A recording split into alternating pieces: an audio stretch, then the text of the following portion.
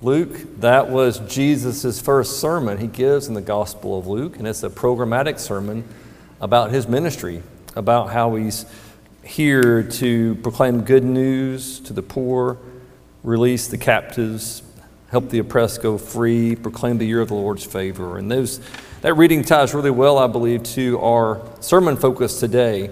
I'm doing a 4-week sermon series. This is week 2 on fulfilling or living into our baptismal vows. Now, first let's start with baptism. So whether you're baptized as an infant or baptized as a teenager, maybe through like confirmation, or baptized as an adult. And maybe some folks here haven't been baptized. I'd love to talk to you about baptism.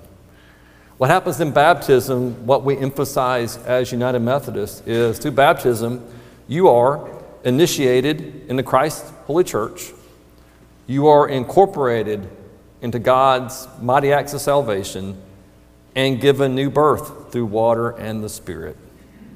When you're baptized, we believe you are initiated into Christ's holy church. You are incorporated, you participate in God's mighty acts of salvation, and you're given new birth through the gift of water and the power of the Holy Spirit. And all this is given to us without a price from the God who loves us and calls us by name.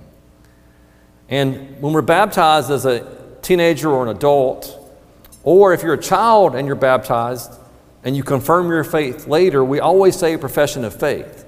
And we answer some questions. And as a pastor, I've asked people these questions before. And I was asked these questions years ago when I professed my faith as a teenager. But this has been a good time for me to work through them. I think what happens sometimes is we say these vows, we profess our faith, and then we kind of forget about it. Because it's not on a refrigerator on a magnet, right? It's not sitting there ready for us. And last week we talked about how the first vow we say yes to is to renounce the spiritual forces of wickedness and repent of sin and reject evil powers. Last week the sermon was about repentance and what it means to repent together as a church, what it means to repent individually, and how to turn our lives to Jesus. This week, the focus is the next vow. And the focus, and it's printed in your bulletin, of course. The vow today is that we said when we're baptized, or maybe you will say when you're baptized, do you accept the freedom and power God gives you to resist evil, injustice, and oppression in whatever forms they present themselves? Do you accept the freedom and power God gives you to resist evil, injustice, and oppression in whatever forms they present themselves? With that as our backdrop, the sermon text today comes from a letter in the New Testament. It's from the book of Colossians. And letters were written to churches at a time when the church started. They had Old Testament scriptures. They didn't have the Gospels, right? They had Old Testament scriptures, and they had some hymns, maybe some liturgy they sang, and they had letters they read. This letter is from Paul. And when a church would receive a letter, like a small house church, they would take the letter and they would read it out loud so everybody heard it, right? They'd read it over and over again because they did not have what we today call the New Testament. So I invite you to hear God's word this morning. This is from Colossians chapter 2, beginning with verse 6. As you therefore have received Christ Jesus the Lord, continue to live your lives in him, rooted and built up in him and established in the faith, just as you were taught, abounding in thanksgiving. See to it that no one takes you captive through philosophy and empty deceit, according to human tradition, according to the elemental spirits of the universe, and not according to Christ.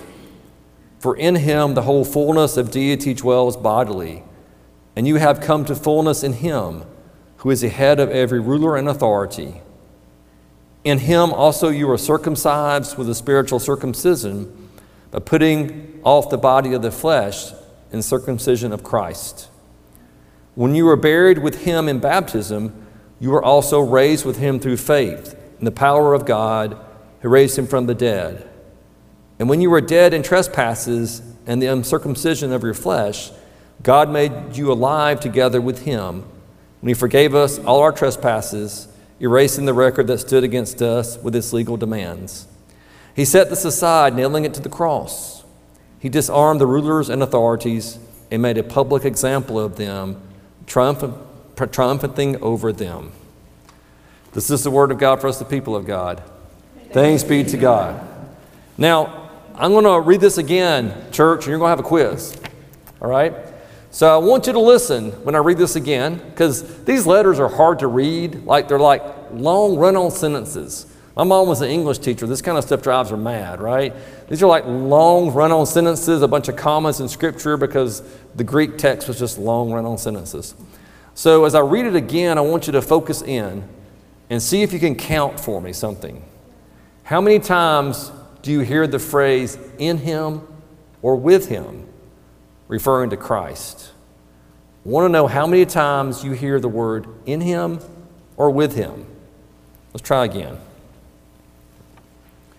As therefore you have received Jesus Christ the Lord, continue to live your lives in him, rooted and built up in him, and established in the faith, just as you were taught, abounding in thanksgiving. See to it that no one takes you captive through philosophy and empty deceit, according to human tradition, according to the elemental spirits of the universe, and not according to Christ. For in him the whole fullness of the deity dwells bodily, and you have come to fullness in him, who is the head of every ruler and authority. In him also you were circumcised with a spiritual circumcision, by putting off the body of the flesh in the circumcision of Christ. When you were buried with him in baptism, you were raised with him through faith in the power of God who raised him from the dead. And when you were dead in trespasses and the uncircumcision of your flesh, God made you alive together with him when he forgave us all our trespasses, erasing the record that stood against us with its legal demands. He set this aside, nailing it to the cross. He disarmed the rulers and authorities and made a public example of them, triumphing over them in it. Church, again, this is the word of God for us, the people of God. Thanks be to God. Let us pray. Almighty and gracious God, I ask that you hide me behind your cross so that our focus is on you and not me. And ask that your Holy Spirit works in our hearts and minds today, so that by our participation in worship, what we think and say and do reflects more of Jesus. Amen. Okay, quiz time. How many times did you hear those words? With him or in him? 8. 8. Early service was split between 8 and 9, so y'all have decided it's 8. Thank you so much. If you have questions about it, you can reread it tonight. There's a big it's pretty obvious what the letter is trying to connect, isn't it? There's something about our connection to Christ and our salvation and how we live our lives. There's this explicit connection that we have as people of faith. Where I live now, I live in Holly Springs, and I commute to church close to an hour drive. And I live near the nuclear power plant. I live close to Harris Lake nuclear power plant. And when I walk out my house, I can see the steam, coming from the cooling tower. I can see the steam up in the air mixing with the clouds. I'm really close to it, which has a disadvantage because I see the nuclear power plant, but it has a big advantage. Guess what happens when everybody else loses power? Right? If I lose power, it is out for a very short amount of time. It doesn't last long. Our power goes out, we're the first ones back on in Raleigh, right? Because we're so close to the nuclear power plant. The reason is power is an infrastructure.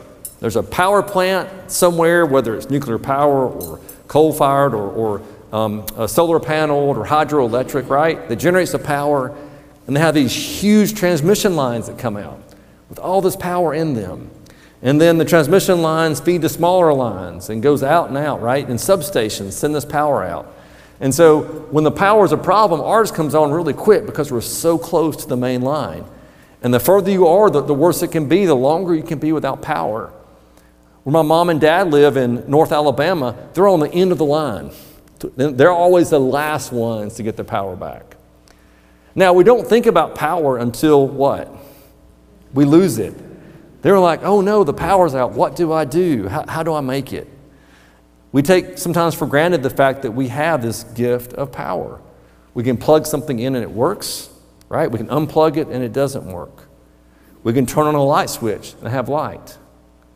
In fact, we're so used to having power, I can get up from my bedroom in the middle of the night. Let's say I have to go to the kitchen and have a glass of water. I can walk in the dark and I know exactly where the light switch is. I know where to turn it on, the one in the hall, so I don't wake up Lisa, but I still can see to get a glass of water. I know where the switch is. There is something that this letter today wants us to remember about the connection we have to Jesus. And thinking about our baptismal vow, the freedom and power God gives us to resist evil, injustice, and oppression in whatever forms they present themselves. We have this connection to this power in our faith in Christ, in Him and with Him. We have this connection. We know it. We can plug into that, right? Hopefully we're plugged into it the whole time, but if we feel disconnected, we can plug in and experience it. If we're in the dark in life, we know where that switch is. We just go turn it on, and we can experience this power and connection we have in Jesus. And as Paul writes, this power for forgiveness, this power to have our lives reflect Jesus, this power to reject personal sin, reject evil, reject oppression, and name things in the world that need to be different so our world is like God wants them to be. It's this power we have if we connect to it. And for this reading, for Paul, it was so important that we have that connection. And did you hear the words connected to baptism? You heard the words about baptisms too? When you were buried with Him in baptism, you were raised with Him in faith. There's something about baptism we need to remember, that something about us is gone and something new is here. When we're baptized, we say no to the way we understood the world, and we say yes to this new understanding through Jesus. In fact, the old church, when they would baptize somebody, the original church would give them a new set of clothes, right?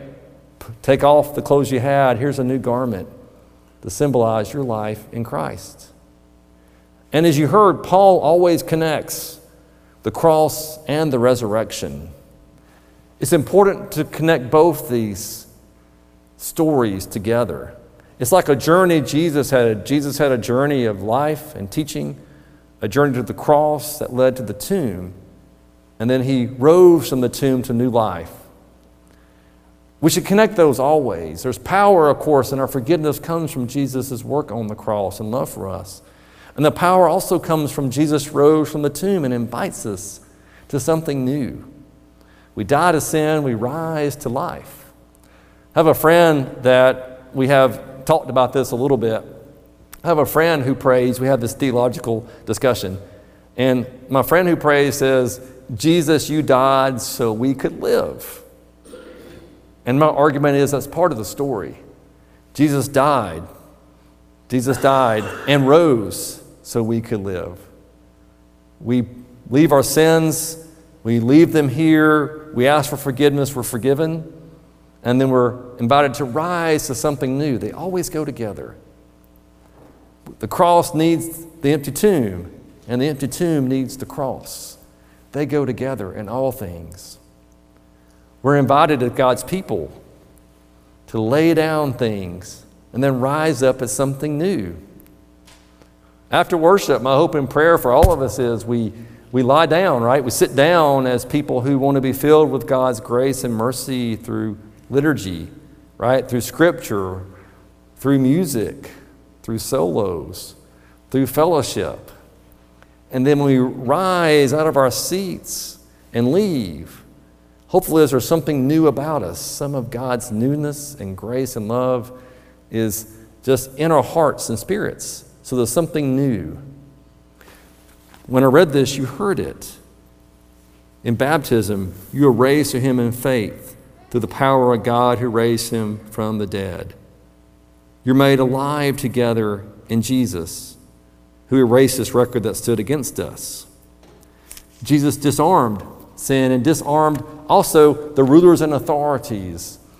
Where this letter goes is Jesus disarmed the principalities and powers, the things in the world that aren't right, the injustices of the world, the things that shouldn't be. It's interesting in our vow, it's not limited to personal sin. It's reject evil and also reject evil systems in the world that may not be holy like God wants them to be. It gets complicated. This wasn't going to be in my sermon today, but I changed it, kind of reflecting on the latest mass shooting that happened, right? We saw that in the news. We grieved with that, what happened. It's just a horrible thing that causes hurt and harm for everybody involved. This week, as I was thinking about Sunday, I was driving, and I had this commute back and forth to Holly Springs still, and sometimes I don't listen to any music. I just drive, right, and just process. Sometimes I listen to a podcast. Sometimes I make calls if the traffic's not bad to a member. Sometimes I just scan the radio. And this was the day I was just scanning the radio. Does your car have that like scan function? It just goes from one station to the next. And it landed on a song I'd forgotten about. It's a song it's an older singer. You may not have heard of him. It's Bruce Hornsby and the Range. He had a song that says, "That's just the way it is. Some things will never change." Do you know that song? So he goes, "That's just the way it is." And then somebody on the piano goes, "Da-da-da, da-da-da, da-da-da." Is that right, Elsie? Yeah. she's sort of, right, thank you. Thank you for not lying to the church. That's just the way it is. It goes, da-da-da, da-da-da, da-da-da. Some things will never change. You know, that's just the way it is. I wonder, as followers of Jesus, if we sometimes accept things, that's just the way it is. Some things will never change. That's just the way things are. It's never going to change. It could be something about our lives. That's just this habit I have. Some things will never change. It could be about a sin we have in our life. That's just the way it is. Some things will never change. It could be about something in our world that's not how God wants it to be. And we say, that's just the way it is. Some things will never change. But I believe this scripture today and our faith teaches us something different and pushes against that. I think God is always making something new. If it's just the way it is, then when Jesus was buried after the cross, he wouldn't have risen from the tomb. If it was just another person to die, or another person died on the cross, that's just the way it is. But that's not who God is. God changed things. Some things change because the tomb was empty and Jesus rose and then Jesus ascended 40 days later. God's always saying something's new. Something new can happen. It's not that's just the way it is. It's God's making something new. I've seen it in this church already. I've seen it in conversations. God's made something new in relationships. God's made something new in job situations. God's made something new in health. God's always making something new. God invites us to make something new in our hearts and lives and not accept some things will never change. I think about it personally myself. I think about it corporately. I think about it with violence that happens, the violence that Raleigh experienced this week. Part of me says, that's just the way it is. Some things will never change. But I believe the gospel of Jesus and this letter rejects that. And I'm reflecting on this. This is not a political issue, church. This is a theological issue. It's not about politics, it's about theology as God's people who are called to create a new creation, as people who have this power with Jesus. They can plug in the wall, we can accept this power. How do we have conversations about saying this is not how we want the world to be? We don't want situations of mass violence. I don't know what the answer is, but I believe it starts with a theological argument. As followers of Jesus, How can the world be more like God wants it to be? How do we think of things in those terms? Because Jesus is bigger than anything else, is bigger than who we vote for, is bigger than our ideologies. This faith is what guides us and unites us. I believe as God's people, we say that's not the way it is. I believe we say, we're with him in baptism. We were raised with him through faith in the power of God who raised him from the dead. We were dead to trespasses and the uncircumcision of our flesh. But God made us alive together with him.